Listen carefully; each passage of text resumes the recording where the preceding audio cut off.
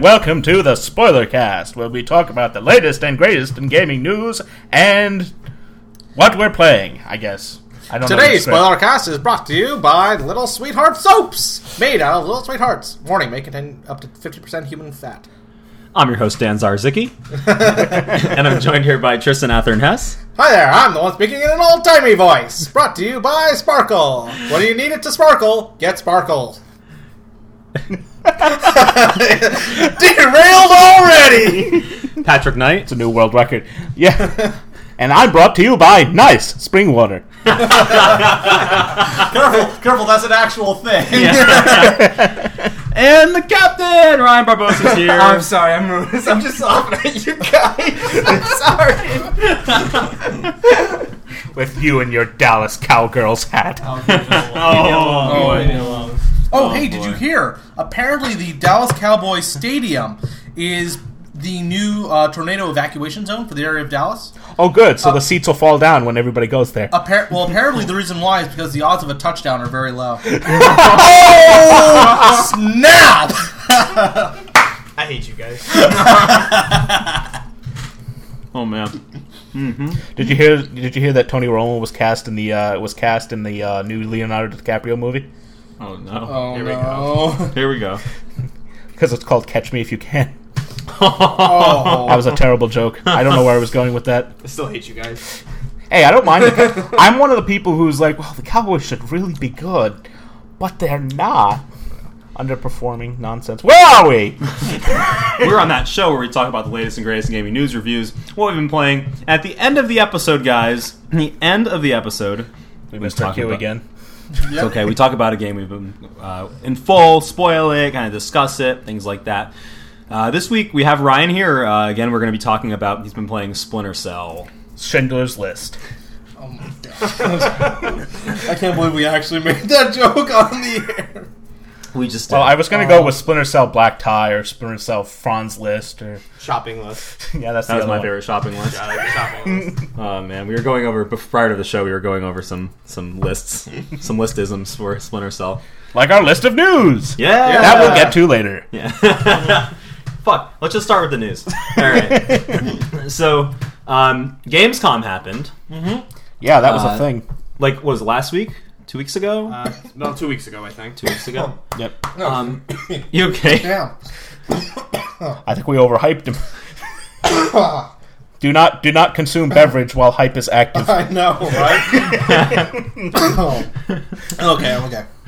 Tristan's having beer for the first time. It went down the wrong. it went down the wrong hype way to the danger zone. If you know what I mean.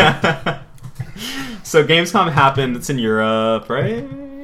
Yeah, maybe. And some stuff was announced. Release dates were announced. Xbox coming out November 22nd. PlayStation 4 coming out November 15th. 15th. 15th where though? US or UK? US. US Okay. release, I'm pretty sure, is now the thing to go with. Yeah. It was amazing, like back in the day when like the PlayStation would come out. Now you don't even see if it's coming out in Japan. It's just like not even a thing, you know. So, All America. what we don't know is that the PS4 is already out and it has already been panned into oblivion. Yeah. And they're just foisting it on us dumb Americans to get rid of it. So that happened. That was a joke. I guess I guess they released that the Xbox is going to have backwards compatibility. Which they announced this before, but everybody was so angry about everything else. Yeah. And it's still not really an announcement because the news is it might have it through the cloud, which it's pretty much it's going to happen. But again, it was when did they announce it? I want to say it was E3 that they said it. I can't remember. I don't remember them announcing it at E3. All right, I know they announced it. I may have just not been paying much attention. I know it was one of the first things they announced was when people were upset about no backwards compatibility. It's like no. We down the line we might have cloud backwards compatibility. Down the line, yeah, we might. There was rumors that Sony might do that with Gaikai with the partnership with them. So did anything happen with that though? It's still rumors. Yeah, it's all rumors. Yeah. If only to actually hear something concrete. Rumors. Yeah, but we won't hear that until November. Nope. 15th. Or 22nd. Yeah, or 22nd. Yeah. We won't hear about it. We'll find out. We'll discover it on our We'll find out for ourselves in the unboxing. Really? Are any of us actually going to buy an Xbone? I'm not buying any of the consoles. At this point, me neither. So I ended up pre-ordering just for the hell of it. But why would you pre-order a console, Ryan? I know. I can't rationalize I'm that. definitely buying a PS4. Yeah. Oh, I'm not like. I understand you would want to buy the console itself, but pre-ordering a console just seems like a bad idea to me. I'm definitely gonna pick up a PS4. Yeah. Down the road. Why is just out of curiosity? Why is pre-ordering a console a bad idea? It just seems like something that you're asking for day one problems. Sure, I hear that. Like especially Red Ring of Death and some of the manufacturing problems that PS3 had. Which I mean, they've had manufacturing problems since the PS1. So why is it so quiet? One thing I do need to do is I will need to buy... Am I treading through landmines? I will need to buy a Wii U. Okay. Yeah. Landmines. Anyone else? Oh god, landmines, I better stay away. Foul player. Landmines? Cha-ching! What player? Fallout. Fallout player, yeah. I love Fallout.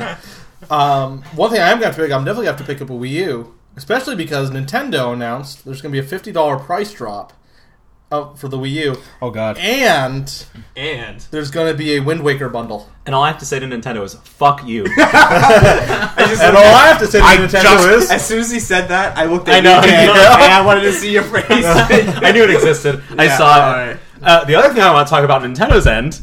yes! But this means that, wow, now I really should just get a Wii U. It's less expensive. I can get it bundled with Wind Waker HD. Yes, that's when I'm actually going to buy it. Same. Same. As soon as I can pre-order the Wii U bundle, I will. Fuck me, honestly. And they're not doing anything. Nope, not doing absolutely anything for me. Yeah. Nope. Right, sorry, Dan. Nope. Yeah, it's okay. because you were paying for the privilege of playing all the fantastic games it had. I can't even finish this sentence. hey, Nintendo Land was really fun when you overlooked, the control problems. Yeah. And the silly mini games. Of course, the other piece of and the fact that you needed other people to play which with. I have written, we were just talking about before you got here, actually. Is the Nintendo 2DS. When I first saw that, I thought it was a joke. I was like, is it April Fool's? Really? In April? Yeah. The first thing that went through my head was, what the actual fuck?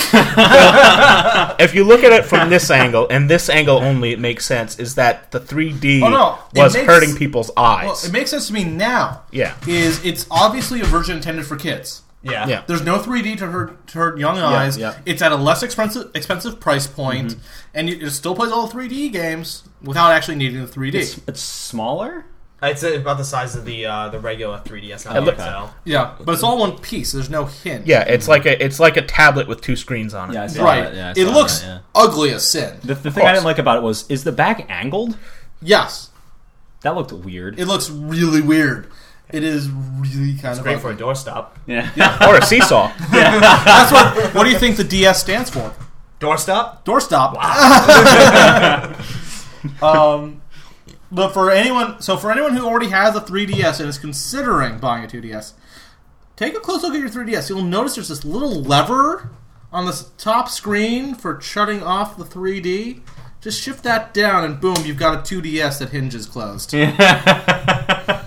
I didn't know that because I don't have a 3DS. Yeah, there's a 3D. So the cool thing about the 3DS, if you folks at home too don't have one, is it has a slider for 3D. Right. So as you're playing, you not only can turn a 3D on or off, but you can also set the intensity level of the 3D, and it changes like the vantage point you have to have. So if you're like laying in bed or something, you need to be a little bit closer to your face. You can do that, and it also just makes it so if you're having trouble with your eyes, as you've been staring at 3D for 2 hours, and Nintendo's telling you please shut this fucking system off, you can just turn on the 2D, turn on the 3D a little bit. Yeah.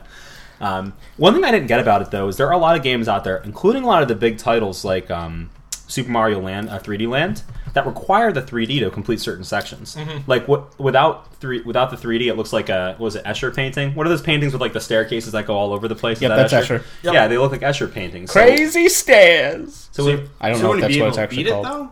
It would be tough. You'd have to be jumping around aimlessly because it's. What they do is they put the camera in a certain spot, and if it's not in 3D, it just looks like a flat surface, and you're just running into walls. But if you turn on the 3D, you can see the actual dimensions. It's interesting. Other thing the 2DS can be used for is as a secondary console, so that you can play both versions of Pokemon X and Y and trade between the two systems without having to buy a whole other 3DS. Sure. That way you can get all the starters. They're releasing the 2DS the same time as Pokemon, I heard. Probably. Exactly. It's a trick. It's a trick. Gee, there's some smart people at Nintendo. By Arceus. Pokemon X and Y, first Pokemon games where you don't need to trade to get the Pokemon. Yeah. I know, right? No, they'll release the game a week after the 2DS and then tell you that. Yeah. And more Mega Evolutions. Charizard, Venusaur, and Blastoise. Nice. Yep. Mega Evolutions, my god. Blastoise looks dumb as shit, in my opinion, but because instead of the 2 cannons that he has on his back, he now has one giant one and little mini ones on his hands, and that's the only difference. That's really weird. Yeah, and Venusaur just has tattoos, as far as I can tell. Tribal tattoos? Yes. Yes. He's got the tribal armband on like his stuff. Does Charizard Mega Evolve into an actual dragon type? He looks more like a dragon. Like he's got like. But does his type change? I don't know. I would hope so. Does Charizard have hiragana and kanji on his arm and stuff like that? No, he has like and a crazy way out there like tubular hairstyle. He looks like he doesn't look like a Pokemon anymore because he looks more badass, I guess is the word. Does he become Mecha Charizard? Well, no, he gets like instead of just having his regular old elbows, they're thicker, more muscular, and he's got like elbow spikes that just like go. It looks like he's wearing armor on him, and his head just doesn't look It doesn't look quite the same. Oh, you're looking this up, Dan. Go. Yeah, I just realized too. I'm not gonna be able to move this computer, so why don't you guys look it up on your phones or something right now? I can cheat. Cool.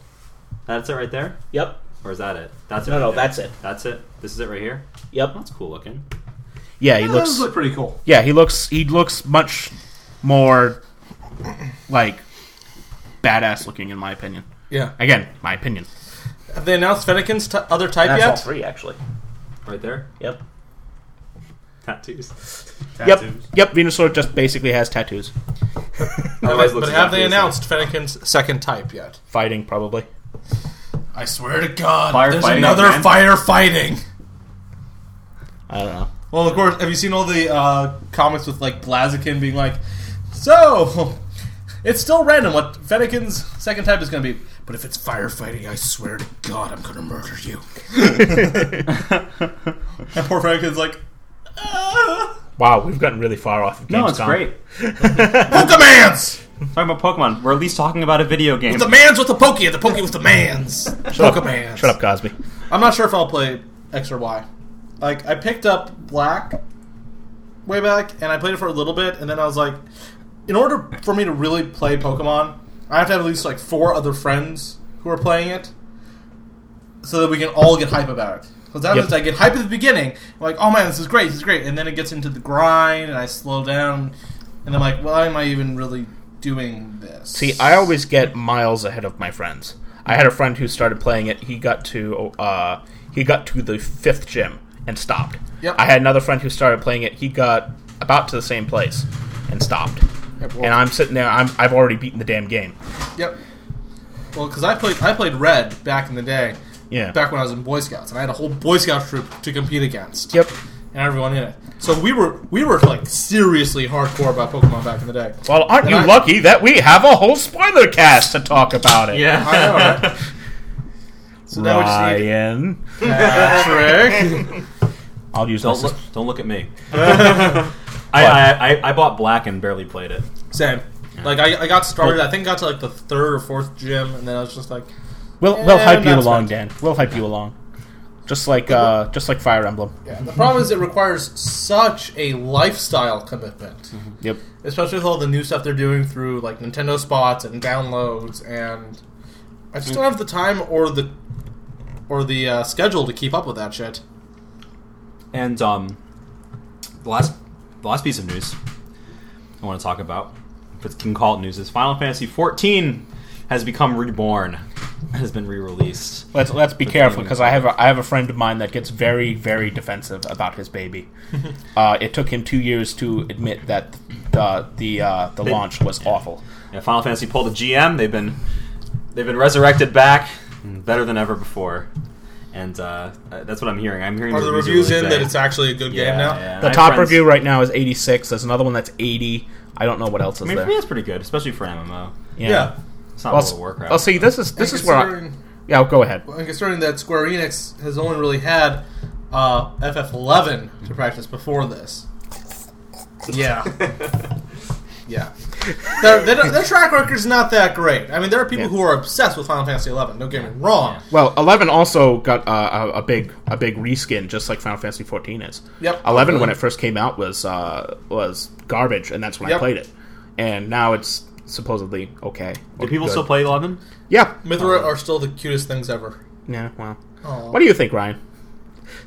I got nothing. It's a whole race of cute cat girls. Which I think is why my friend plays it. But what I have to say about Final Fantasy XIV releasing is kind of like MMOs have kind of died off a lot of it. They're kind of like a really really niche culture now, where you have people still playing Eve or still playing even Tor.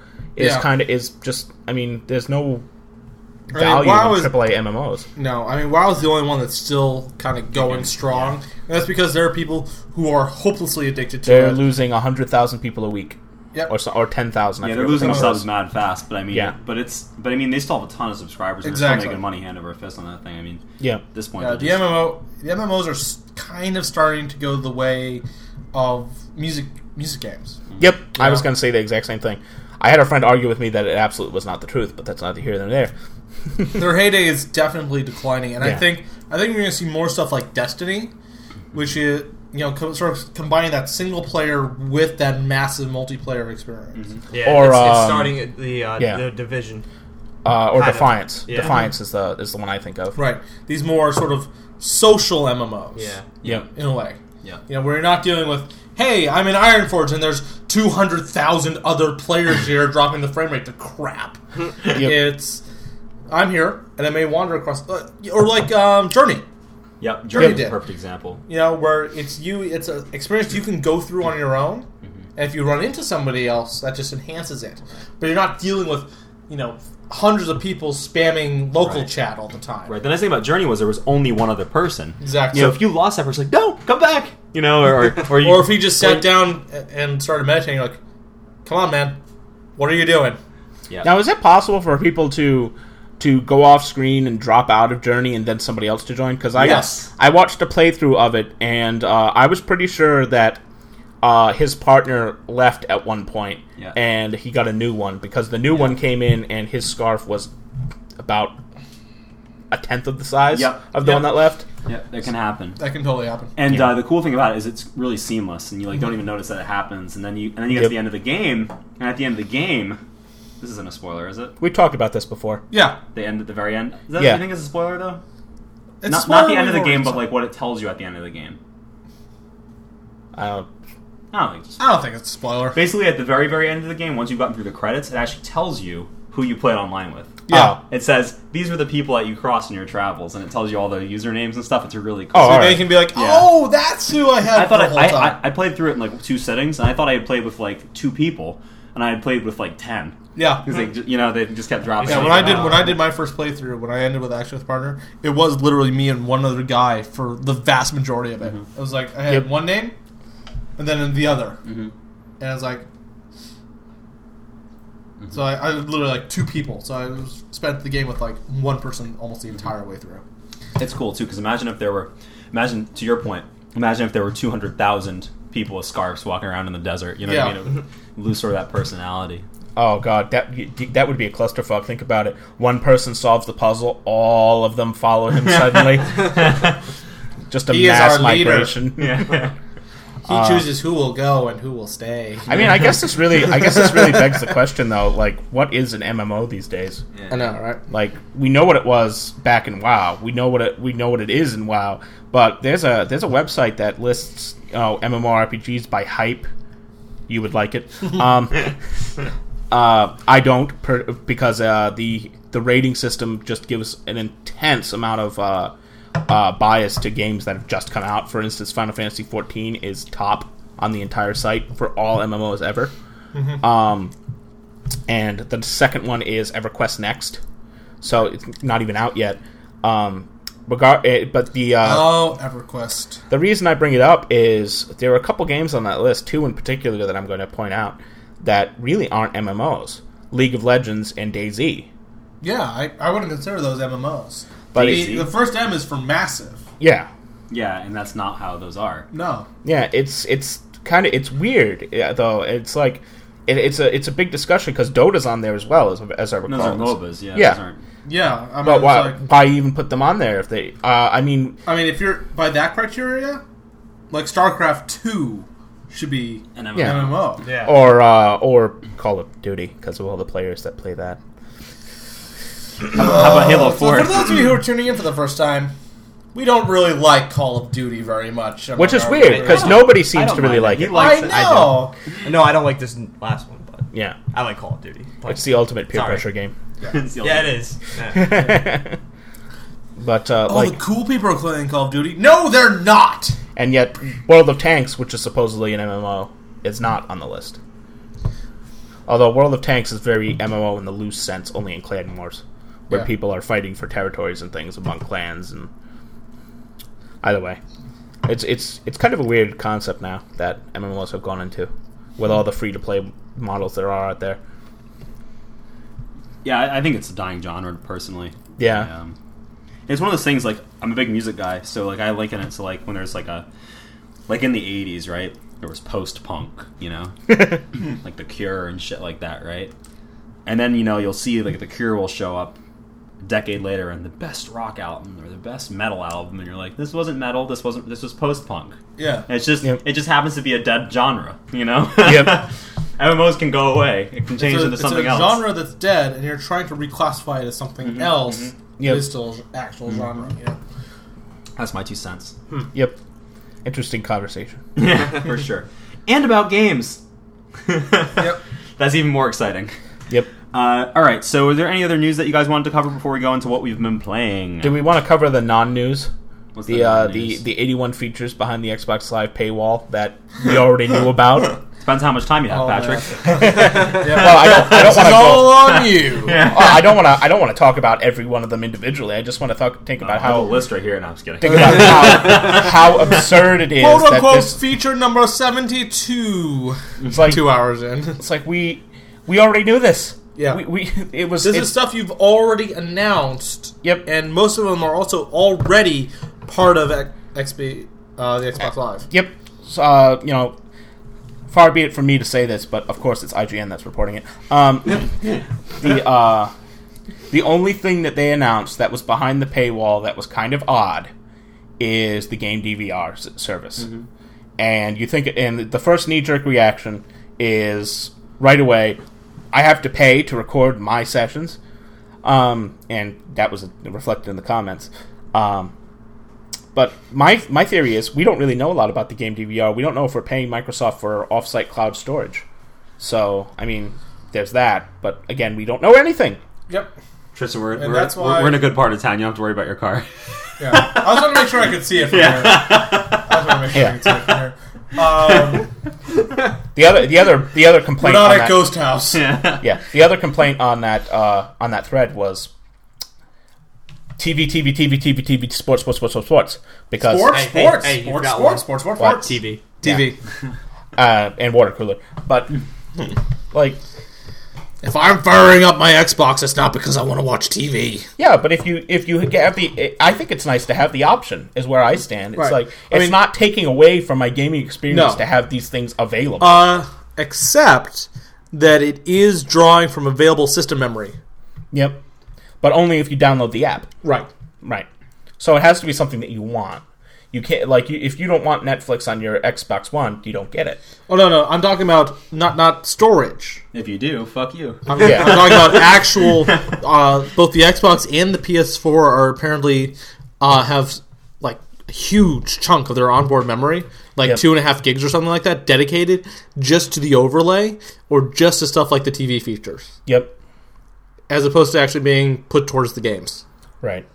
That's what I'm talking about. Then again, I think we're at the point where we have so much more memory than we've had previously that it doesn't matter. Yeah. I mean, system specs don't really care or matter that much.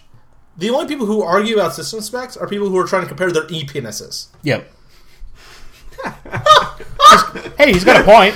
Yeah. I've never heard that before, but I'm using it from now on.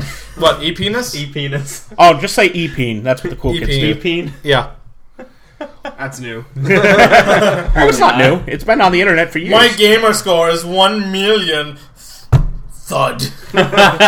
Behold my mighty e-peen, yes. I used to be like that, but now I complete games because I like completing games.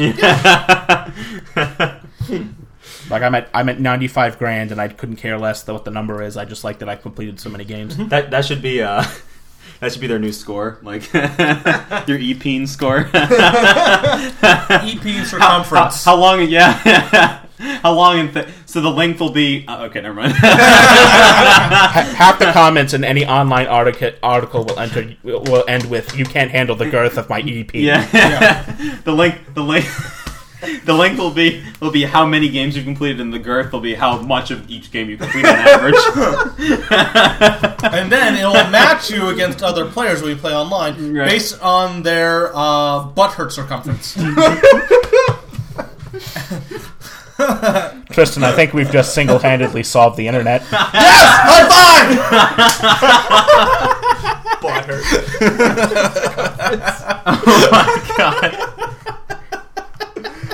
Oh my god. There will be men in Ladies and gentlemen, this is what happens when I have a beer before we start recording. We should do this every week.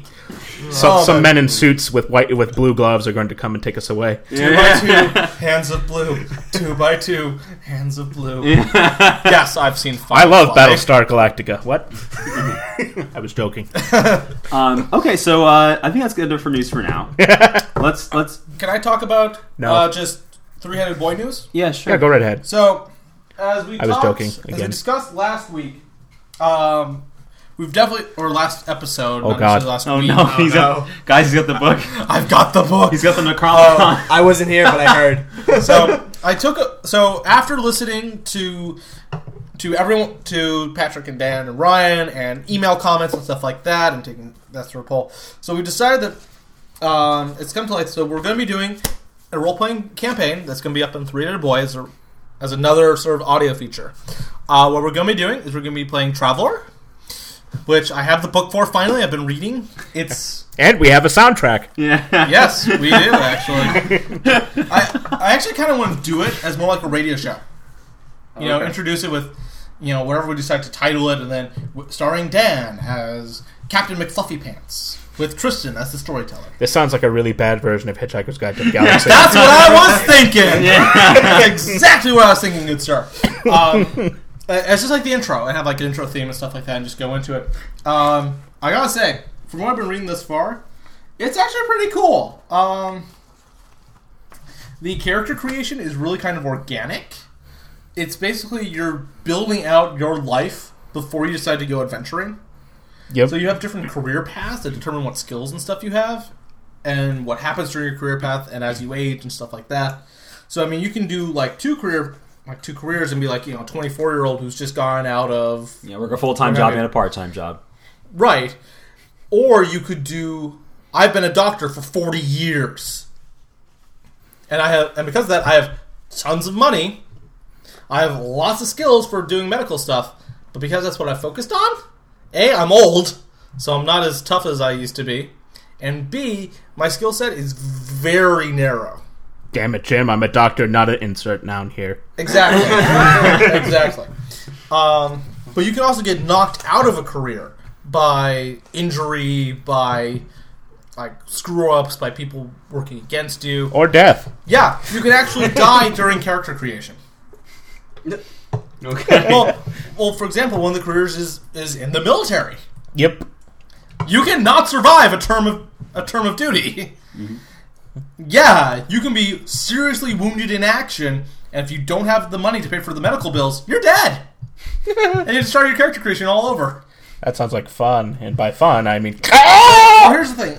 So to get the hang of character creation, I've made like 7 characters. Just doing it just so I can get practice with in it. 30 minutes. Yeah, no, 30 characters in 5 minutes. 30 characters in 5 minutes.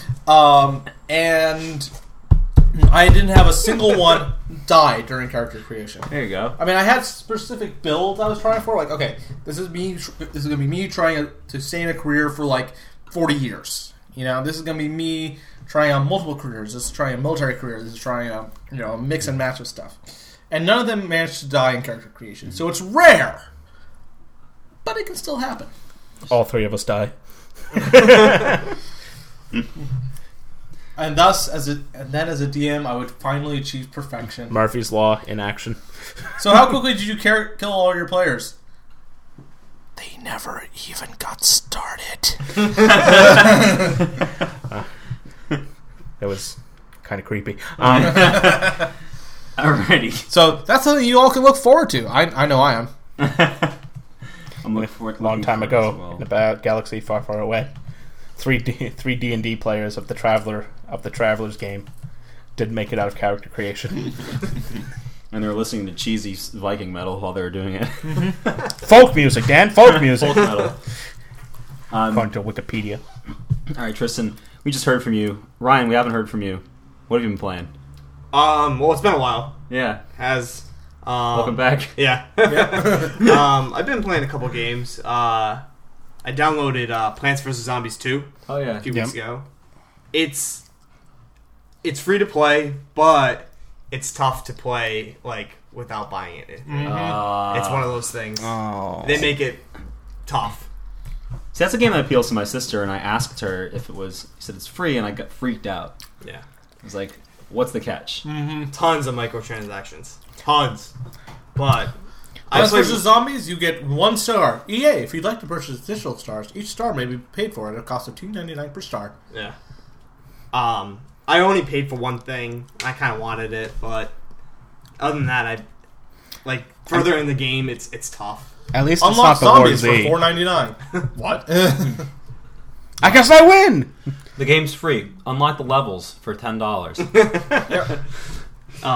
But then, what else I've been playing? Payday 2. The Heist 2. That's actually on Xbox. That's actually on the 360. Yeah. I haven't downloaded it yet, though, because I'm waiting for a friend of mine to get back from vacation so we can all play it. Yeah, you can't play it by yourself. It's No. awful. It is. Oh. No, you need at least a 4-man team. Yeah. It's super co-op. No, Payday 2 looks really fun. It's fun. It's a lot of fun. It didn't get any publicity though. No, they released it earlier than expected. You couldn't find it anywhere. Mm-hmm. Shipping dates were all screwed up. Yeah. So it's a super rare. You can find it on PlayStation easily, but Xbox, forget it. Oh, it's a disc? Because I there's disc Okay. form, and then I think they released it on the marketplace too. Yeah, that's what I thought. Yeah. So for those of us, Ryan, that either like myself who don't really have a clue of what it is, I think it's a first-person shooter, right? Yeah. Or those that know less, what exactly is? It's Payday Left 4 2? Dead with a bank heist thrown in. Exactly. That's that is the very, very bare bones sort of. Exploration. Yeah. It's all the fun of a heist movie, but you get to be the star of it, and none of the actual danger of robbing an actual honest-to-God bank. That's no fun. Just kidding. That's a fun game to play with your Tune in next week when Spoilercast tries to rob the First National Bank. But and then other than that, That was a joke, NSA. Officer, it was awful. He was so hype. But then and then other than that, I've been playing Splinter Cell. That's it. Finished it too. Did you have to Whatever wait? doesn't kill me makes me more hype. So you have to wait on that. Cool, Patrick. I've been playing a lot of Dead Rising 2 and a lot of Fable 3, actually, going back and completing it. Fable 3, I have to say, has not aged well. It's the kind of game that has... And I didn't notice this as much when I was playing through it the first time back in 2007, 2008, but it has a lot of potential that wasn't answered. Oof. Where the character customization is really rather bland.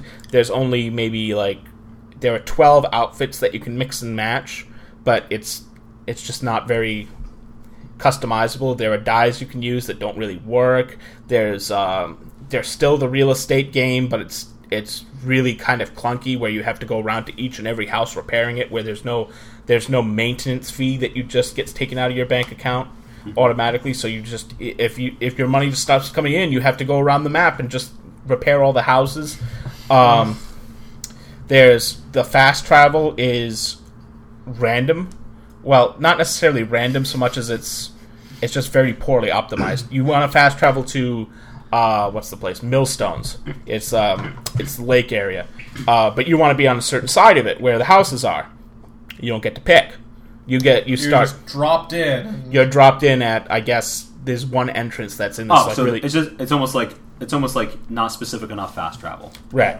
Okay, when you said random, like, well, I want to go here. Maybe.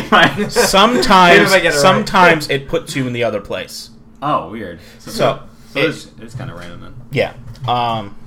The demon doors are there's only 7 or 8 of them, so there's really not a whole and they don't give you anything most of the time. Like they give you guild seals, which you use to level your character up on the road to rule. It's like this is all stuff that we've already known. It's just very, very poorly optimized. The voice acting's kind of bland. Characterization is kind of bland. They give you decisions that don't really affect anything. But you haven't played this yet? I played Fables 1 and 2. I did not play 3. You get to be king eventually, and they give you decisions where basically you lose money, but you're a nice person, and you gain money, and you're an evil person, and you need the money to save the world, and it's $1 gold per person to save each person. Mm-hmm. And it never really bothered me when I first played it, but thinking back on it, it's so stupid because all you had to do was make the money through your real estate and then put it in the treasury. Yeah. And then you could be the nicest king in the whole wide world, and you wouldn't have to even make the decisions. So the decisions are completely moot. Yep. There's a decision you make at the beginning of the game where you either kill your love interest, who's had about this much characterization, and or you kill these 3 leaders of a protest out in front of the castle. And you say, well, of course, and your girlfriend's going, oh, well, pick me, kill me. And you don't know anything about... You never see these protesters again. Yeah. Never again. They don't even have names. And so if you pick the girlfriend to kill, you don't even get a bonus. You don't get a good guy bonus or a bad guy bonus. It's literally you get a choice for the sake of having a choice. Yeah. But if you kill the workers, you see your girlfriend later again. Like, what's the point? I'm the dickest king ever, but you know what? I'm going to save every last citizen. After I kill half of them. After I kill half of them and take their houses. I will then save all of the others. Yes. And then I played the DLC, which was very formulaic. Yeah. Which was, there's an assassin, he's coming from a secret offshore prison. You go to the offshore prison, there are 3 people who have escaped that are really, really, really bad. You go to islands to deal with them one by one. And each island you go to has new enemies that you have to fight through. Like, for instance, one of them is like a clockwork island, and it turns out the guy wasn't really evil. He was just... The previous king made him try to take his creations and turn them into war machines, and he refused. The second person isn't evil; she's just crazy. And there are new enemies there as well, like poison Balverines, which don't really poison you. Right. Multicolored hobs that when you kill one, they break into smaller ones, and I forgot what the third one was. And then the final boss just turns out to be exactly who you thought it was the entire time, or at least I figured it out right away. So nothing surprising, nothing new, just and very bland. Very like there are some diaries from the people that you can pick up that are kind of interesting, but at the same point, the diaries are done just the same way they are the rest of the game, where you pick them up and a voiceover starts talking at you. Yeah. So it's just very, very. It's just, what was Molyneux thinking? What is he ever thinking? We don't know. I hate that guy so much. I don't know. I'm not a fan. Yeah, it's just, I remember being much more immersed in the world when I first started playing the game, and I think it was because I was drinking the Kool-Aid, as it were. He doesn't work for Lionhead anymore. No, he does not. Nope. Yeah. Oh, yeah. Work for him. Whereas Dead Rising 2 is just as much fun as I remember it, because I wasn't expecting it to be something great. Yeah. It has a story, yes, but you don't have to do it, and beating up zombies with things with nails in it is very fun. But then again, I was also level 50, and still level 50, so, I mean, I imagine at lower levels it's a pain in the ass. The one thing I have to take away from Dead Rising 2 that pisses me off to no end is that it didn't have a free mode. You had to play the story. And well, I mean, you didn't have to do the story missions, but it had to be launch a story. Yeah, it had to be 3. It had to be the 3 days. It had to be. You had to, give your daughter her Zombrex and to keep her alive. And they released Dead Rising 2 off the record a few years ago, which gave you the free mode, but you're no longer playing as Chuck, and there's a different story. Yeah, you're playing as Frank West with the exact same story, except I think the twist is slightly different. And then there's the free mode, which is the free mode like they had in Dead Rising 1, where all the survivors are psychopaths, and the psychopaths are super psychopaths, but it's still free mode. Yeah.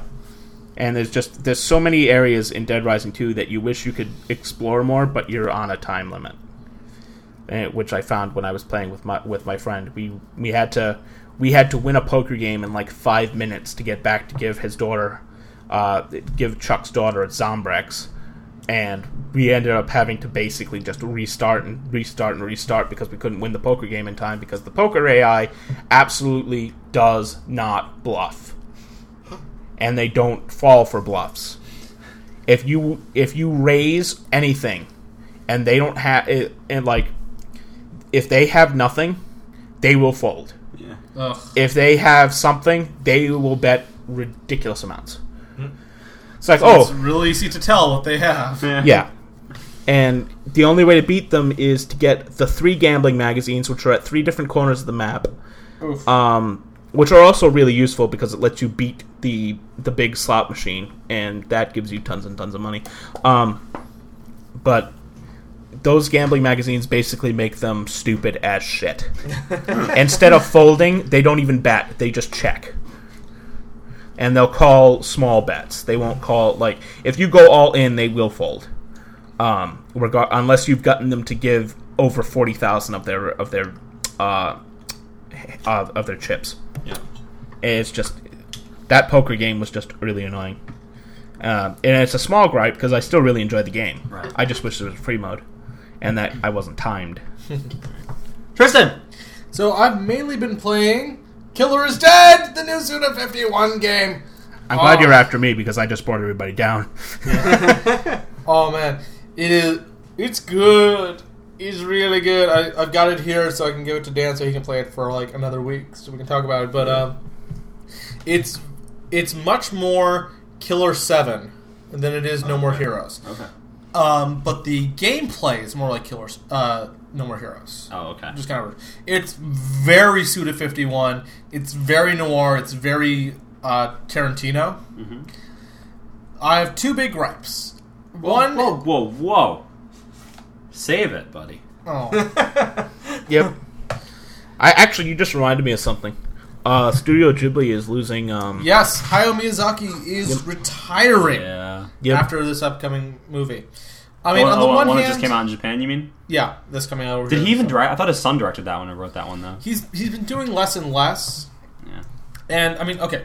To be fair, he did a fantastic job of sort of mainstreaming anime for Western audiences. Mm-hmm. Yep. And sort of actually having anime like movies that have good Western voice acting, which is huge. Was that him though, or was that Disney that did that good localization?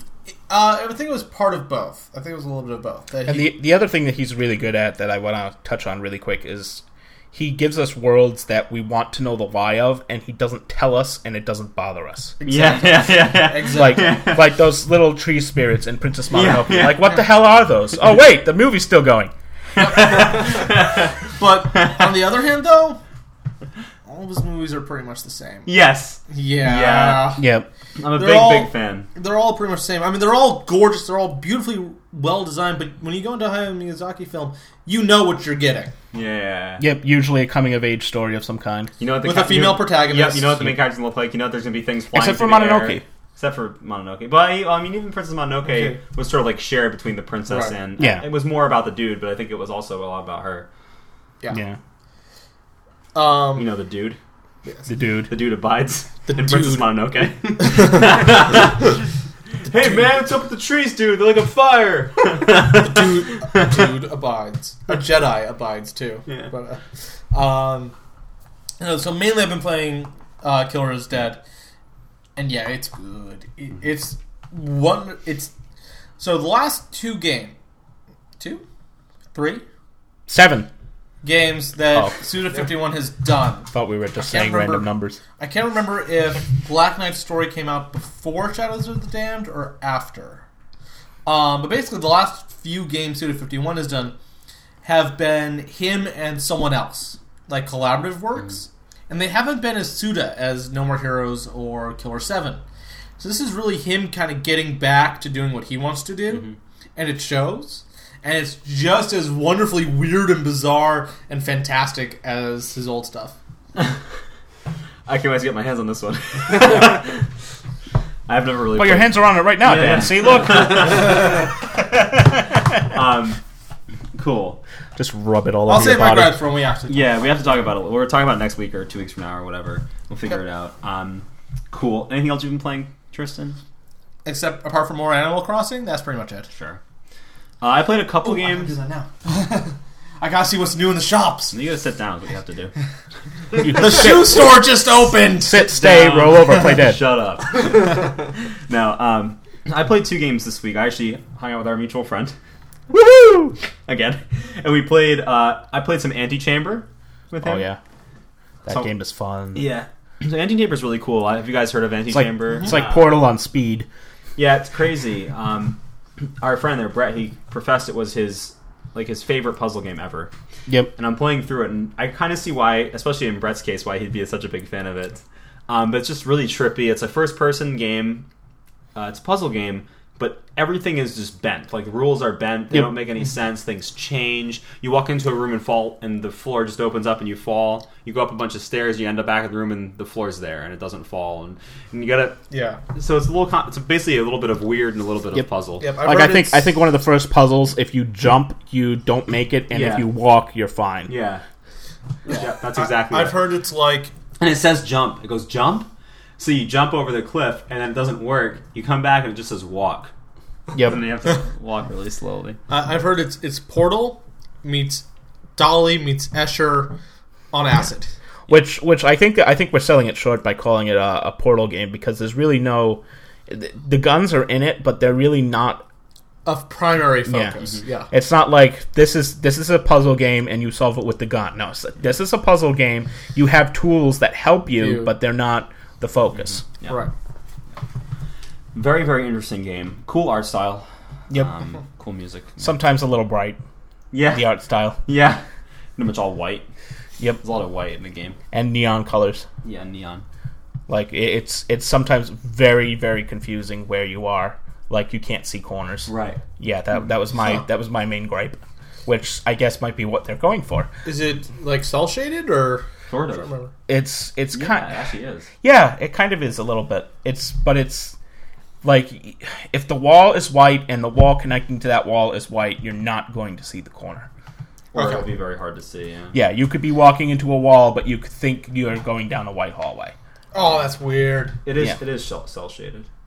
Yeah, it's part of the puzzle too, because part of the puzzle might be, oh, I'm walking. I just came out of that black, blue, and green hallway. I'm in this white hallway now. I'm walking. Part of the puzzle might be that you turn around and there's a different hallway behind you. Looks like right there. Oh, Tristan, if you want to take a look at the brain hurts. the screenshot right now. There are some fun puzzles in there. Yep, that's what I thought it was. Yeah. Yep. Like there's one where you take a right and then you take another right, and then there are two things. There's a red and a blue drop. You go down the red drop. It takes you around to the same thing, and there's a little plaque on the thing that gives you a hint. But it's a hint in like haiku form. It's really like what's the word? Like symbolistic, and it's not outright telling you. So, okay, so the red didn't work. I'll go down the blue. Mm-hmm. Blue takes you to the same place with a new plaque. Yeah. So well, the blue didn't work. Did you figure out immediately like I did after that? No. Let me guess. It's you don't take either one. You turn around and go back the way you came. That's the way it is. Yeah. Yep.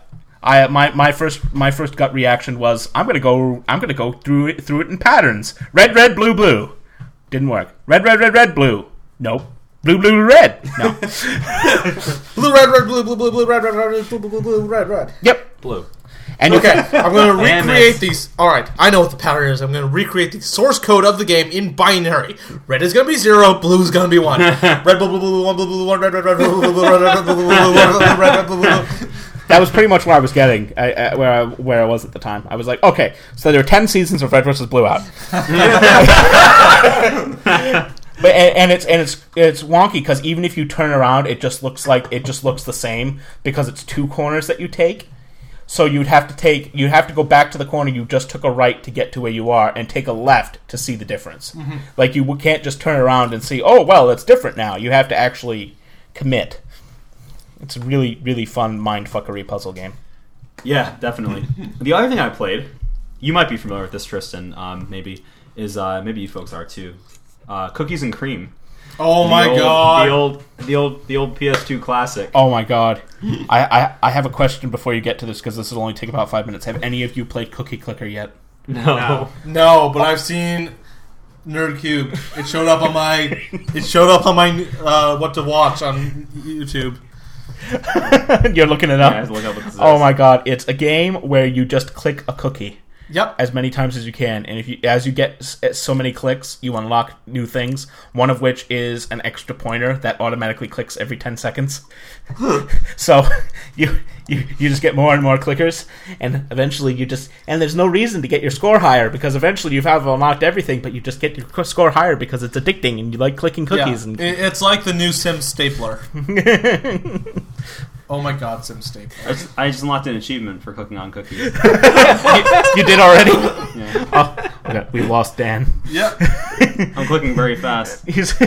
I'm at 100 cookies. He's got an addictive personality. We just put him in Cookie Clicker. This is not good. Nope. This is not good. Your cookies are popular in the neighborhood. Ooh, at 500 I get the farm. Is this game designed to just show people how addictive games can be for no reason? Is that this experiment? I think so, yeah. Yeah. That's cool. I'm just going to keep playing and we're going to keep talking. So Cookies and Cream. Are you familiar with Cookies and Cream, Ryan? No. So my favorite flavor of ice cream. Yeah, that too. But along with that, it's also a really, really cool idea. There were some flaws in the execution, but it's also a very old game. It came out at the beginning of the PS2's life cycle. Why? You're just still clicking. What it is He's reached 300. What it is basically there's two players, and they kind of portion off. They split the screen in half, and what you do is you basically go through with a friend, and you and a friend go through this world together, and you on each side of your screen you never interact directly with each other. But you trigger traps on one side that do something on the other side, and you go through time missions. Did you play this with our mutual friend? Yes, I did. Yeah, he owns the game. And I've never seen him. Like usually when I go over there, I'm like, "Oh, what games do you have?" He doesn't suggest that one. He suggested Dungeon Dice or whatever it is, or Dice. Devil's Dice. Yeah, which we got an all-time high score in. I bought the farm. I'm sorry, I'm just cracking. What does it do? This is Sim Stapler. This is a stapler you click on? What did it just say to me? Splendid! Oh my god, I'm crying over here. Oh, that's the funniest thing. The hypest stapling sim known to man. Right. So yeah, when you hit 10, you get...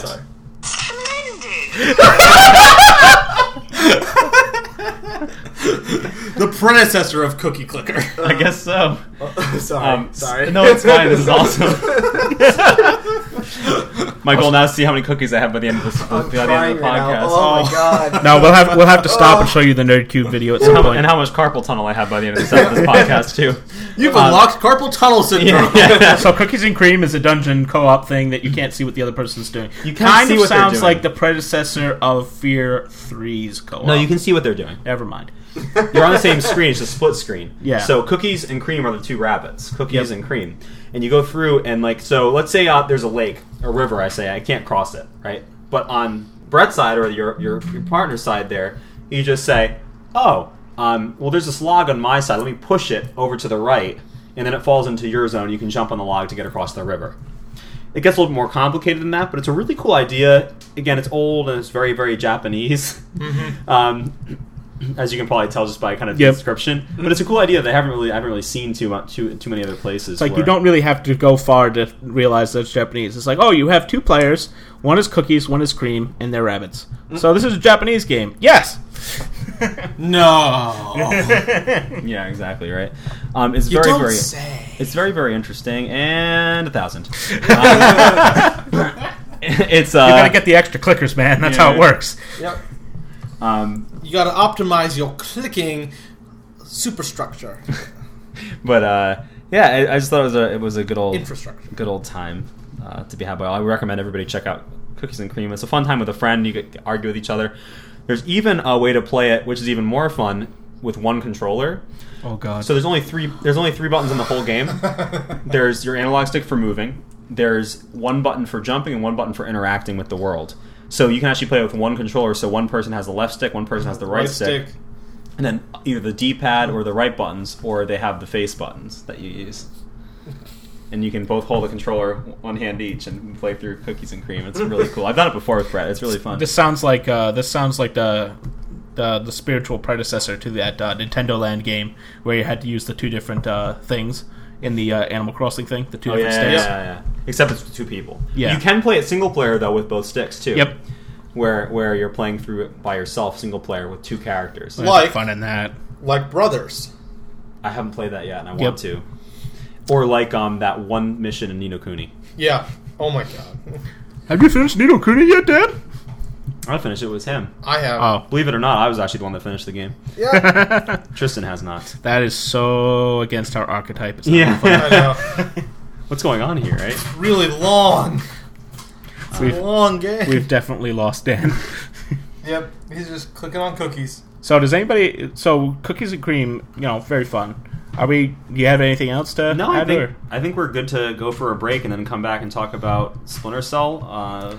Yeah. Also known as Splinter Cell Black Tie, Splinter Cell Franz List, Splinter Cell Shopping List, Splinter Cell Whitelist, Splinter Cell. So Ryan's the only one that actually played it. Splinter Cell Black Lagoon. So I'm going to be really interested to hear what his opinion was on that, and I think this would be a cool idea for us to just talk about the series in general when we get back. Yeah. Splinter Cell Black Ops. Oh god, what have I done? When we get back from the break, folks, we're going to talk about Splinter Cell Blacklist as well as kind of a look back at some of the older Splinter Cell titles. With spoilers. Shoes that cut and eyes that burn like cigarettes. I want a girl with the right allocations who is fast and thorough and sharp as a tack. She's playing with her jewelry. She's putting up her hair. She's touring the facility and picking up slack. I want a girl with a short skirt and a long jacket.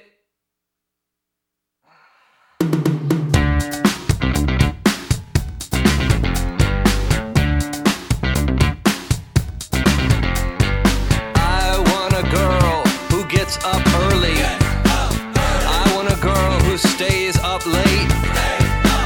I want a girl with uninterrupted prosperity who uses a machete to cut through red tape, with fingernails that shine like justice and a voice that is dark like tinted glass. She is fast, thorough. And we're back, folks, and we're talking about...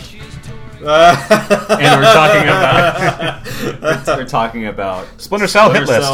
Blacklist. Yeah. Splinter Cell Blacklist. Who made Splinter Cell Blacklist? Ubisoft. It is Ubisoft? Okay. Yeah. So I kind of think this would be a good idea. So Ryan is one who played it, finished it, and is going to talk about that. So we'll go over that first. And by the way, guys, again, if you were just coming in now, we are going to be spoiling the game and things like that. And maybe even spoiling or talking a little bit about the series in general. Because I'd like to go back and kind of explore the other games. It's had a very long and storied career, lots of changes, things like that. Yep. So Ryan, Yes. take the floor. Oh. Tell us all about it. Alright, so I've been... You're still clicking cookies. Sorry. I've been always a huge Splinter Cell fan. I am kind of like a sucker for any Tom Clancy games. For the past couple of years, me and Patrick were talking about it. The games weren't there. I mean, they kind of fallen off. Mm-hmm. But this game is kind of went back to its roots since Chaos Theory. Okay. Yep. That's probably one of my favorite games. And the multiplayer in Chaos Theory was kind of the definitive as far as I know. Oh my god, it's so much fun. Although I've heard that Pandora Tomorrow is better.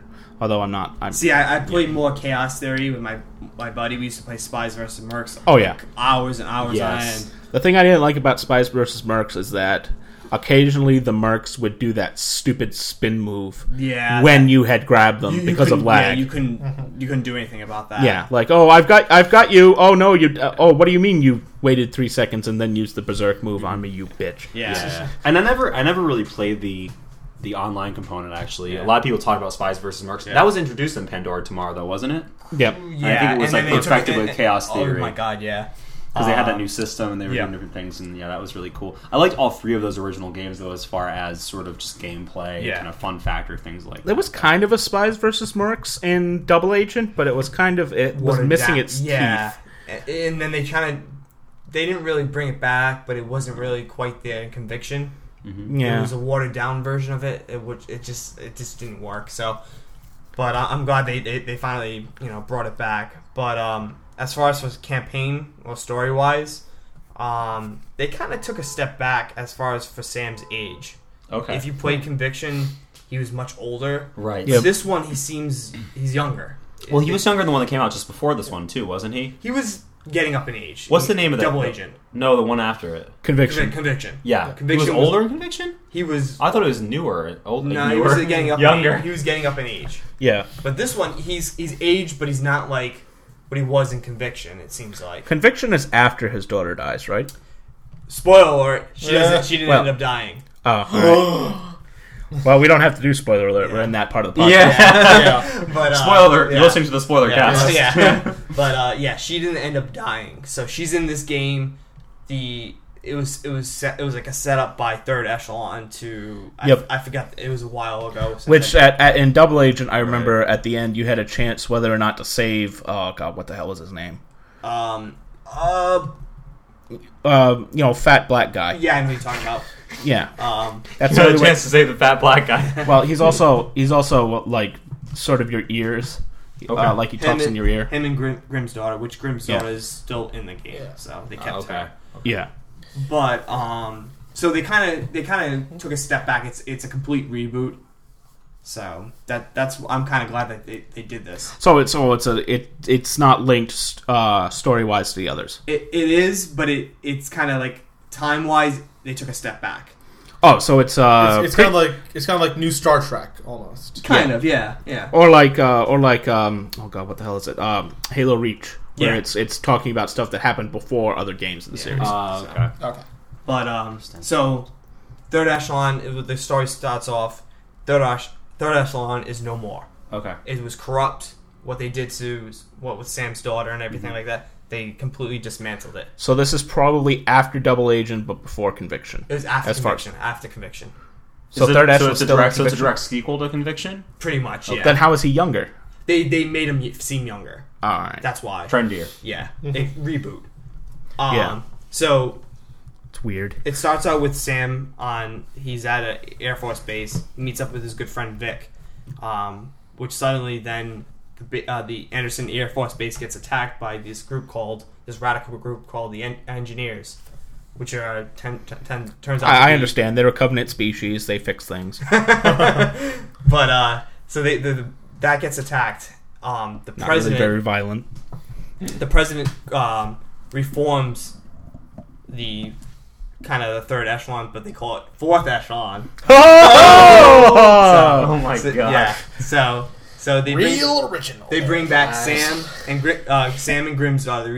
Reunite them too but Sam's not too happy because of what she did to kind of screw him over with his daughter, and they've been trying to hide it, say his daughter died and all that. So, so you have to pretty much find out who these engineers are, the Engineers, and take them down. They have a thing called a Blacklist. Do they build turrets and sing songs and play guitar? Yeah, they solve practical problems. What the Engineers want is use more gun. Is to pull all the troops out of throughout the world and bring them back home to the United States. So it's a very contemporary plot problem. Yeah. So the Blacklist is essentially the United States resources, food, oil, you name it, money, stuff like that. So basically, you just have to go through and figure out who these engineers are. And it turns out it was a former British intelligence agent who went rogue. He was a kind of, I don't know. They don't really go into too much with Was it Alec Trevelyan? No. So you it's a generic, Splinter Cell game. Did you know he was a Cossack? And does it follow the same sort of gameplay patterns that Conviction did, with like where they have text on the walls and it has that kind of it has the text, but it's only in certain parts. Okay. And the way they do it, it works. This game feels like Chaos Theory. Mm-hmm. It's smooth. The gameplay is awesome. Okay. They bring back a lot of his old school gadgets. Really? Yeah. And it's stealth again. Which, The cool thing about this game, they give you 3 options to play. Yep. It's called Ghost, Panther, and Assault, basically. Ghost is pretty much avoid any contact. Yeah. Right. More like the original games. Yeah. Yep. Well, Panther's more my style, where it's all lethal stealth. Yes. So Ghost is like sort of like European extreme difficulty. Okay. For Metal Gear Solid 3. Ghost is or Metal Gear Solid they rate you by how you play. So Ghost, they want you to avoid contact with as much as you can. If you need to take someone out, you have to. Right. Like, it's inevitable. I'm more of a Panther style. Like, I like to go after all the guys, clear the area, and move on. Mm-hmm. So, and then Assault, I try to avoid because... Where's the fun in that? Yeah. It's killing everything, yeah. But the gameplay overall, it's great. I played the multiplayer for the first time the other night, and I ended it was around 10 o'clock. I ended up playing until like 4 a.m. Oopsie Yeah, that's how much doodle. fun I had. So they brought back a lot of cool stuff that I liked in the old Splinter Cell, but now it's 4 versus 4. You can have more. Oh, cool. Yeah, Yeah. Jesus. And still Spies versus Mercs. Yeah, stuff, but then the cool thing about the this one instead of the old one was you could only play as the spy or the mercs. But most people want to play as a spy. But now they'll have halftime where they switch sides. So There we go. so you each have a chance to play as. So It's like an assault map or something. Now, I'm sort of concerned when it's 4-on-4 because usually in Spies vs. Mercs there was some sort of objective, and that would probably lead to, and there were multiple objectives. It wasn't just one where they could just sit at it. But if that's the case, then 4 spies can easily take down like one merc guarding an objective while the others are patrolling. Well, the thing is, there's in one game mode, there's 3 points that you have to capture, essentially hack into. When you hack into it's like double agent basically. Yeah, when you hack into one console, you can't hack the other consoles while that one's being hacked. Yeah. And there's respawns too. So if a spy dies, it's a longer respawn for a spy. Yep. It seems like it's tough for the spy to actually take that point. Yep. So I'm just gonna say I haven't actually played any Splinter Cell games apart from the first one. Yeah. So I'm just gonna be over here waiting until we talk about the series as a whole. Yeah. Sorry. I mean, I haven't played the new one. I don't think Patrick hasn't played the new one either. But I have played Conviction, so it sounds like it's getting sort of... The Conviction was more like a Bourne movie to me. Yeah. It was, they were trying to do more action, but they went back to the roots with this one. Which I'm a diehard Splinter Cell fan, and the last 2 were just kind of... You didn't like Conviction that much? Conviction was okay. It was an improvement from... Double Agent was weird to me. Yeah, the double agent was sort of playing two sides. Yeah. There was the stealth aspect was more that the stealth aspect was more when you were inside the cell that you were infiltrating, where you had to go and look for things inside their hideout. Yeah. But as for the core gameplay was more run and gun, if I recall correctly. Yes. Overall, I'm happy with the game, but there's one gripe I have. Oh no! No! Hey, games aren't supposed to have gripes. It drives me up a wall because I'm such a hardcore fan. Is Michael Ironside is not the voice of Sam Fisher. Really? Oh. Who is the voice? Just some random guy? Some guy from who was in Smallville, I guess. I don't know. I never watched Smallville, so. But he did okay, but it just didn't. I don't know. It just didn't feel like Sam Fisher. It felt like some new character. Which was fine. Like the gameplay overall made me so happy. It just kind of like I just ignored it. Because it goes so far back to the old. Yeah. What kind of gadgets? It's like Kiefer Sutherland doing the voice of Snake. It's just not gonna be the same. They brought back the sticky camera with the gas. Yeah. The proxy shocker instead of like with the it was like a half gun half like shocker. They have like a crossbow that can shoot like gas darts, sticky EMPs, stuff like that. There's tons of weapons to choose from.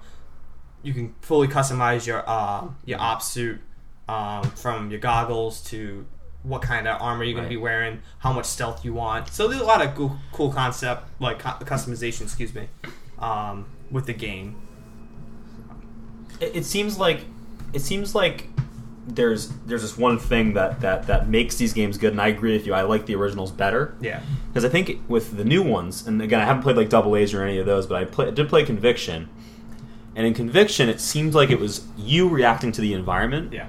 So you'd walk in a room, and I mean, I guess there were lights. Yeah. But I mean, that's boring. It was just you walk in a room and you say, or outside. Yeah. This is Shadow over here. I'm running over here. Now I'm going to go here. Oh, this person's here, so I have to go here. Where in the old games, you were kind of like a puppet master. Yeah. Because you would walk into a room, and it was more the environment reacting to you. Yeah.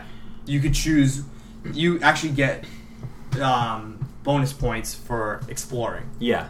So you have the option to go straightforward, but they kind of want you to go off the beaten path. So, and I still remember distinctly, actually, and this will kind of bring Tristan into the conversation. I distinctly remember the first mission in Splinter Cell. We're in that office building. Yeah. He's like, it wasn't an office. Fuck. No. And there's that flaps you go under, and you shoot the lights out in the hallway, and there's this room where you have to sneak in and get stuff from a computer. But every time you play it, there were like different ways to do it, and you could mess around this way and that way. Right. There was a closet you could hide in near the beginning. Very open, very free. Yeah, very free. Yeah. What was the idea? Yeah, like Conviction felt very linear. Like you had to just go that way. Right. It was Call of Duty-ified. Yeah. You felt like in the original ones you had some choice. And you felt like... Man, what has happened to map design? Yeah. You know? You felt like you'd walk in a room and you'd say, I have all these options, what would I like to do? And usually in the originals, you could do it, and it would work, and it was really cool. And they brought all that back, which made me extremely happy. I mean, oh, God.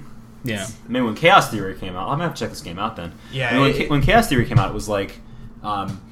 you're jumping on pipes and settling. Like, they added so many things. It's like, wow, I really have, like, the free reign to do just about anything. And they give you the option of you can play how you want. You know, if you like to run and gun, you can.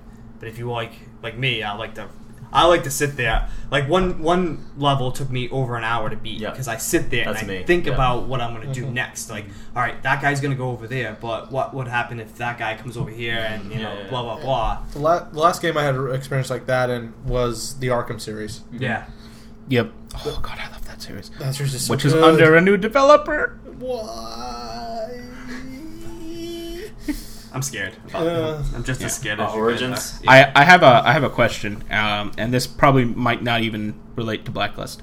It relates to co-op, because Chaos Theory had its own co-op story that sort of was parallel. So, good. I'm glad you brought that up. There's on top of you have the campaign missions. Yep. Now there's in your kind of crew, you have a couple of different missions you can do.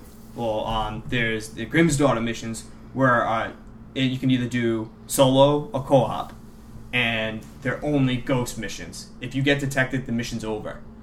Then there's Charlie, who's the intelligence kind of gadget guy, which those missions are also co-op. They're kind of like horde mode. Like, you fight off waves and waves of guys. Then there's Briggs, who's a new character, also like Charlie, is strictly co-op, which has its own story, own way to play it.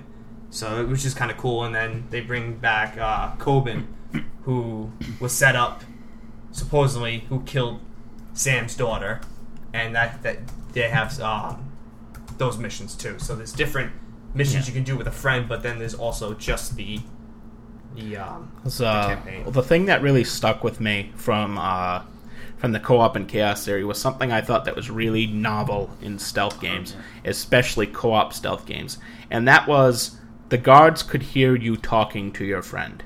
Yeah. You remember this? I'm guessing from your action. Like if you said, "Okay, go and take out that guy," they would hear you. No, if they were close enough. No, they can't hear you. That sucks. You play online co-op. That was such. I remember in Chaos mechanic. 3, you could whisper things into their ears when you took them out, right? Well, Hey, you've got a nice ass. Yeah. Yeah. It was such a cool mechanic. I miss it dearly. Apparently, with the Kinect on the Xbox version, you can record the sticky camera has a noise feature where you can distract the guard. You can record whatever you want. Yeah. Oh God! So that's what I heard. I don't have a Kinect, but I haven't tried it yet. Some of the noises that I've made on this podcast would be great. It'd be fantastic. What the So you hell could do was that. But Somebody just tickling a fucking turkey. But some of the missions they give you option if you want to go solo, which is the Grimm's Daughter and the Coben missions. You can go by yourself, but when you go into like the Charlie missions, which is the waves of guys, Briggs missions, well, Briggs is strictly co-op, but it gets tough. But it's fun to play with a friend. So. Yeah. And Well, a lot of games benefit from co-op. Some games really don't. Mm-hmm. Yes, I agree with that. Dishonored would be a terrible game to have co-op. Yeah. Where are you? Here. The Bazinga. one game that I was thinking about to keep on this theory of co-op that I would like to have co-op in is Skyrim, and the problem with that is, well, are we both going to be Dragonborn then? It's like, no, one of us. Patrick's Dragonborn. You can be a peon. Well, it's not even that. It was more of the whole something about experiencing that world with a friend as you're going through it. I thought would be really cool. I agree with that. Like GTA does not do this. Red Dead does not do this. There's no true free roam co-op game. Yeah. Like Dead Rising comes close-ish, but there are far too many loading screens. Maybe hopefully with these next gens. What about Borderlands? Borderlands? Is that too levelly in the way it's designed to be considered that for an experience? Yeah, there are areas that are cordoned off that are large areas. It's not like Skyrim where it's cities that are cordoned off, and the map is much smaller, I think, than Skyrim's. But Borderlands is probably one of my favorite co-op games. Oh yeah, it's one of the games that does co-op very well. Yeah. Splinter Cell does it really well. Like it's easy to like drop in, drop out. You can replay the missions as many times as you want. Whereas Assassin's Creed is going to try to bring in co-ops in, or at least that was a rumor soon. And that's a game that I feel that would not work. It would either work very well or not at all. It depends on how much coordination you have. And given Ubisoft's history with that particular series, yeah. Well, here's the problem. Like I could see doing the first Assassin's Creed game with co-op, having that work really well. Because Assassin's Creed has gone really away from the assassinations. Like Assassin's Creed 1 was, this is your target.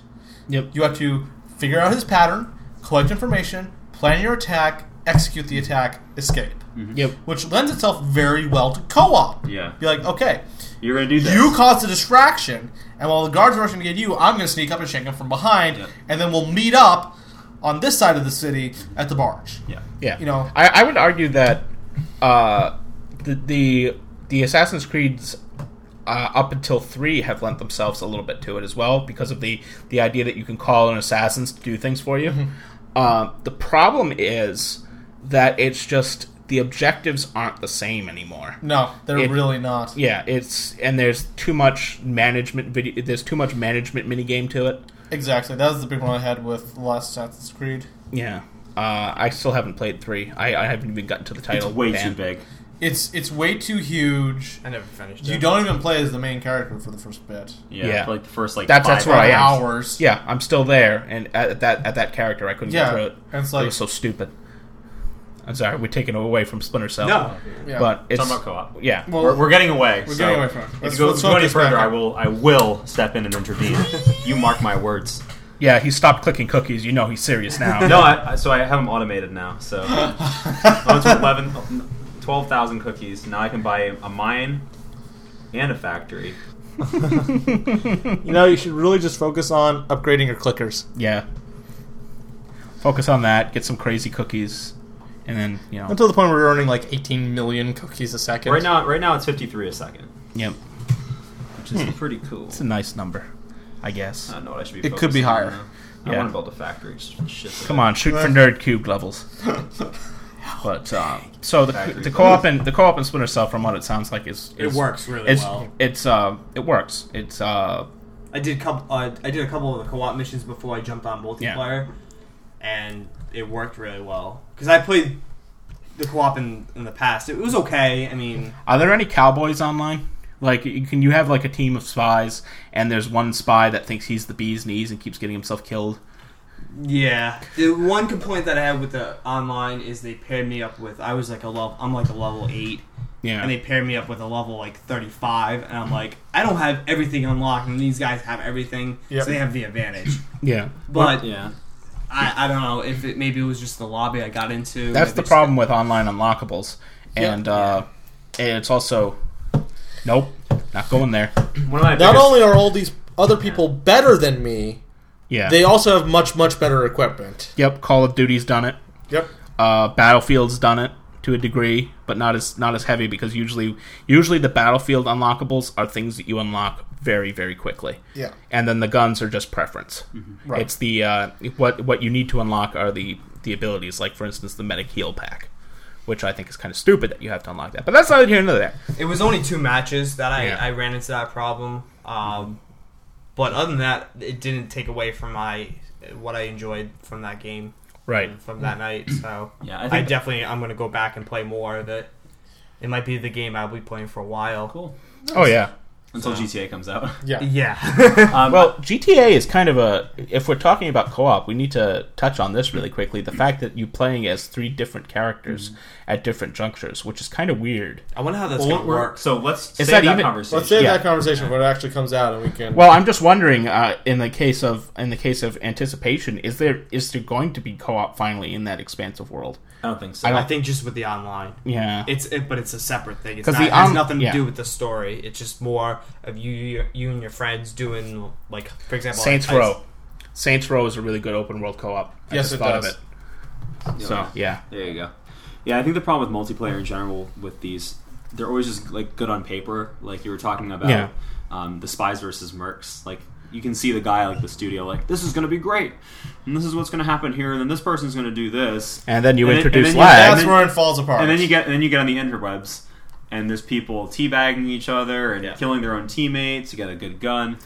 And like the big one for me was where I learned my lesson was Battlefield 2 back in the day. Yep. You know, you buy the game, it's like with the time 64-player battles. Holy shit!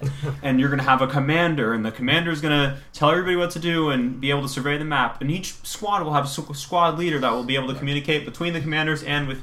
It's like, and then you get a commander who's an utter dipshit. I can tell you, I played a lot of Battlefield 2. I never once played a match that actually worked as promised, like what the box said, you know what I mean, or what the developers promised, because nobody was a team player. With Splinter Cell, you want to have... I was playing with 2 of my friends, and we had some random scrub guy, but you want to work as a team in that game. You want to work as a team in all these games, but you don't. That's the problem. Yeah. Yep. That's a big problem in World of Tanks as well. You've got 15 players on a team, and you've got so many lanes to your base to cover, and the friends that I play with and we call it the lemming train. Everybody goes to the one place that's fun to fight in. Like for instance, I hate to bring in this specific example, but there's a map called Lakeville. Okay, there's one path that's basically one tank wide that goes right down the middle. It can see into the town that's on one side, and it can snipe there, or it can, it basically is the Uber support position. Yep. Sometimes people leave that wide open. Then there's the valley, which is completely on its own. You need a couple tanks to hold that, but it's not a fun battle because it's a choke point and people are very, very careful. Yeah. In the city, you can flank, and it's exciting, and things are happening, and you're getting support from the middle, and so Team you get Fortress 2 maps have that problem a lot. You get all 15 of your players, or very, very many of them, to go to town, and suddenly you've lost because the other team just ran valley and took your base behind you. Yep. And it's that same sort of everybody's out for themselves mentality that we were talking about here. Mm-hmm. It's just not good for gaming. That is why NG is asset to team. I'm credit to team. Credit to team. NG is credit to team. But from what it sounds like, I mean, it seems like you didn't really come against that too much in Splinter Cell. No, I mean, it was okay. I mean, at least I had 2 other people that I knew. Mm-hmm. Oh, you had friends along? Yeah. Yeah, okay. So we knew kind of, like, we communicated, and we won a majority of the games except those last couple of games where we got smoked by these really high level. Yeah. They had like these super armor on their mercs and we had like nothing on our spies. So, but other than that, we kind of put up a fight. So I think it's not necessarily what you have, is like how you do it. You know, like, if you work as a team or use the right gear, to counteract what they have. So it maybe if I play a little bit more, I can kind of learn what works well against certain players. But I'm kind of all over the place. But the one thing that also bothered me the one thing I loved about the old Splinter Cell games is the way Michael Ironside portrayed Sam Fisher as kind of like he can be sarcastic at times, and funny when he grabs like an enemy and kind of sweet talks them and stuff. This one, he's more of an angry Sam Fisher. I don't like that. He's very more Batman. Tell me where they are. Yeah, he's always angry. In this one, he seems like just miserable all the time. So he's more Batman, less Spider-Man. Yeah, less snarky. Well, you know why that is, right? Because he has to live up to Michael Ironsides. So that's my other gripe. I kind of just popped in my head. So all right, so here we go. So character deathmatch: Sam Fisher. I'm sorry. Versus Naked Snake from MGS3. Would Fisher win? Would Snake win? Or would they spend 2 hours not able to find each other? I don't know. Sam Fisher has that doodad on his head. Sam Fisher wins because he has like the technology, future technology. Of 21st century or whatever century the game series takes place in. 21st. Yeah, because he's got that. I don't remember which one it was. I think it might have been Double Agent, where he had a visor ability that basically showed him where everybody was. The sonar. Yeah. Conviction had that, but the thing with Conviction, there was no night vision. It was just sonar. Yeah. Which is weird. Yeah. But this one, you can... Night vision is kind of like the thing in Splinter Cell. That's kind of weird. That was the key thing, but they brought in sonar where you could see guys instead of... Yeah.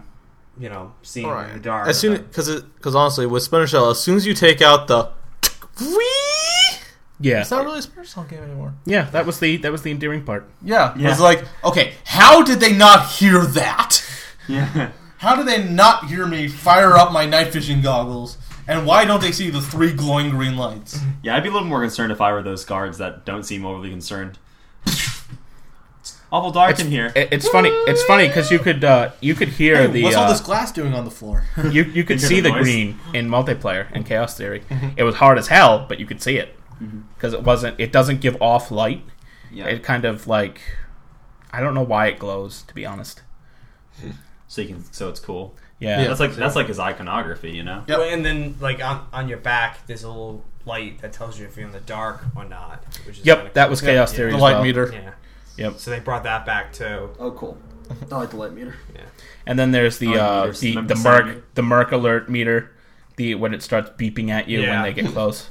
There's different like, if you choose a different suit, you can get radar or. You can have more armor, so you can take... Radar sounds like it would be completely OP. It's not really, because you can counteract that with a stealth suit. With the radar jammer gun? No, yeah. So... With chaff grenades? But there's...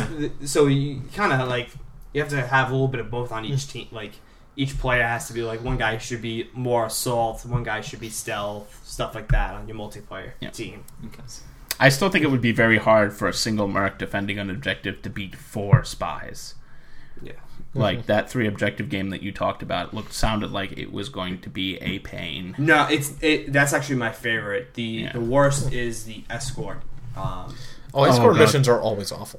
Yeah. Which is kind of another reason why Dead Rising 2, when it's not free mode, is kind of bad, because Dead Rising 2 at its core is just an escort minigame. Yep. Ugh. That left a bad taste in Dan's mouth. Yeah. Honestly. Anything else you wanted to talk about with regards to Splinter Cell? Other than that, I mean, I'm extremely happy with the game. I did not know what to expect. I mean, I haven't talked about spoilers. There's really no spoilers. We've talked about gameplay. We spoiled some stuff from the series and stuff like that. It ends like any military. You catch the bad guy. What was the bad guy trying to do? He was trying to just pretty much convoluted, and we have to play it together. He was the CEO of Zynga.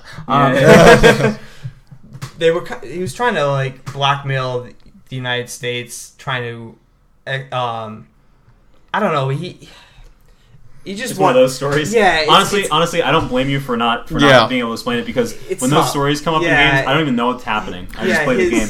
I just like. When they show do they do that shit where they show the news stories like on a television? No, well, before the missions, before you hit the briefing. This is Splinter Cell. Nothing ever reaches the news media. Yeah. There were a couple Splinter Cell games where like the whole story I was like, and those were the wrong ones. Yeah, it was in Chaos Theory. Chaos Theory. But you take that back right now. Before the briefing, you can hear a news broadcast. You don't see any video. Yeah. But his intentions were kind of just like a generic terrorist. Generic terrorist. Yeah. And it wasn't even an upset the status quo. It was more of a give me money, right? Kind of, yeah. He wanted the troops out, but he also wanted to attack $1 million. He wanted to attack the United States. He wanted to control power. Stuff like that. It's so I guess the story gets a 0. the story was good, just the way it happens, but it's a generic way it ends. Okay. You catch him. Well, it's tough to write villains now because we've all seen them. The only villain that's really unique is the anarchist, like the Joker, where he doesn't have he doesn't have something that pertains to him individually. He just wants to fuck things up because it's funny. Yeah. The one good thing about like the story is like you have to figure out like they've been trying to figure out where they're going to attack next because they've been leading them into traps, or like they give them leads and it's the wrong leads, stuff like that. It's a trap! It's a trap! Admiral Akbar comes on the news media. It's a trap! So that's a story. We now go to our correspondent, Mr. Akbar. Mr. Akbar, it's a trap! Thank you, Admiral. What's the one place you never want to see Admiral Akbar? At a Yu-Gi-Oh tournament. Yeah. Excuse me, what kind of card did I just activate? It's a trap card. You're the 50th person today. Judge, why is this card purple? It's a trap! It's a trap. But I was like I said, I was very happy with the game. And there wasn't an element of Sam Fisher's personal life in this as much. Not really. One element is gone, or no, she's back. In between missions, you can call her, and there's some interaction, but it's not. It's not as immersive as it was in the first 3 games per se. No. Man, at least in Killer is Dead, between missions you can romance hotties. Hey. At least in Fire Emblem, between missions you can ship friends. Yep. This game is weird. I feel like it doesn't get any press. Yeah. It didn't really. Yeah. It just kind of came out. Yeah. Conviction got a lot of stuff. Conviction got a lot of press. That's what I mean. Like, Conviction got a ton of press. Why does this get no press? Seems like a really good game. I didn't want to try it out until today when you told me. I think it's partially Conviction. I was scared when when they announced it at E3 a few years ago. I was like, oh god, not another Conviction. Oh no, they're doing it again. But when I saw it at PAX, when they showed like a demo of it, I'm like, oh, I can get into this game. But then I found out like Michael Ironside's not in the game. I'm like, I don't want to buy it. And then I saw a little bit more, and I was like, all right, I'll play it. Hopefully I'll enjoy it, but it exceeded my expectations. So Ryan, here's a question. So, for someone who was either new to Splinter Cell, or say had only played like the first game way back when, who wasn't like huge into the series, like Tristan, like me, or like I said, someone who hasn't played the games, right. Would you recommend this game to them? Yes, as a entry into the series. Yeah, I mean, if you didn't play, you play the first one. That's you get kind of the idea of it. But if you're new to the series, they kind of give you a rundown of what happened. See, I would, and it is like a sort of like a reboot. Like I would argue, a reboot. I would argue that you would need to play the first game first. I would advise because of Michael Ironsides. Oh yeah, and because of just how pure that experience was. Oh my god, that's like, that's what I loved about it was a whole total package with that game. Yeah. Just the first time you do that split in a hallway and watch an enemy drop underneath you, walk underneath you, so you can go, "Hey there!" Yep. Yeah, it's just. I just miss his smart ass comments too, like Grimm's daughter and everything like that. But he just does. There's nothing. And by the way, folks, for those of you who are wondering and haven't played the series, it's not Grimm's daughter. It's one word thing, Grimm's daughter. It's spelled GRIMSDOTTIR. Grim. Yeah, they call him Grimm. Yeah, because it does sound like Grimm's daughter. Yeah. Like, oh, who's Grimm? A member of the Fantastic Four. Yeah. Who's Grimm, and is his daughter available? Yeah. Yep. There you go. God, that's gonna bother me that I can't remember the name of the old head of Third Ash. I think his name was Lewis. So I could be wrong. It was Steve or Lenny. I want to. I don't know. What's his Jim. name? I'm gonna look it up right now. The fantastic Mr. Indigo. All right, folks. Well, while Ryan is looking up the answer to that question, I invite you folks, if you have played it or if you have any other questions about the series, to email us at cast@threeheadedboy.com. We'll wait on Ryan to grab that information. I think it's going to do it for today. So you can find us at threeheadedboy.com. You can email us at cast@threeheadedboy.com. You can find Tristan at TBA Films. On the YouTubes. /TBA Films. And on Three-Headed Boy under his column, Hype Way to the Danger Zone. Which I got to finish up. Exploding footage of my... Lambert! I knew it was an L. Lenny, Louis, Lambert! I remember that too. I should have come up with that. That's how it's spelled. Yep, I knew it. Grimm's you see dog. it enough, I remember. It's Grimm's dog turd. super. Yeah. German. European, Yeah. You can also, getting back to that, you can also find Patrick at P Night Music, and if my footage stops exploding, maybe something will be uploaded. There you go. Are you using Fraps? I stopped using Fraps because Fraps was eating me. Yeah, it does that. I miss Lambert. That crooked fuck. And you can find me on ortel.dashnet.org playing Cookie Clicker. I am at 43,000 cookies and going 164.1 cookies a second. Guys, you can look forward to the next couple weeks. We'll be talking about GTA 5 as it comes out. If we can tear him away from Cookie Clicker. If we can tear me away from Cookie Clicker, I will also be hopefully talking about Rayman Legends, which just came out. I and I haven't had a chance to know. pick it up yet. Everyone's saying that's I haven't picked fantastic. it up yet, though, even though it's out. And hopefully very shortly we'll also be talking about Killer is Dead for those of you guys who are fans of Suda51's work. Yep. We should totally do a 4-player Let's Play for Rayman Legends. That would be fun. 5-player. Oh, that's right. We could do. Well, who would be 5th? We'd have to get a special guest star. Special guest star on the show. Damascus! One of my roommates, probably. If only. God. It's like we wouldn't have to talk. He would be all the entertainment. Exactly. All right, folks. Until next time. Peace out. What the fuck was that? He choked at the end.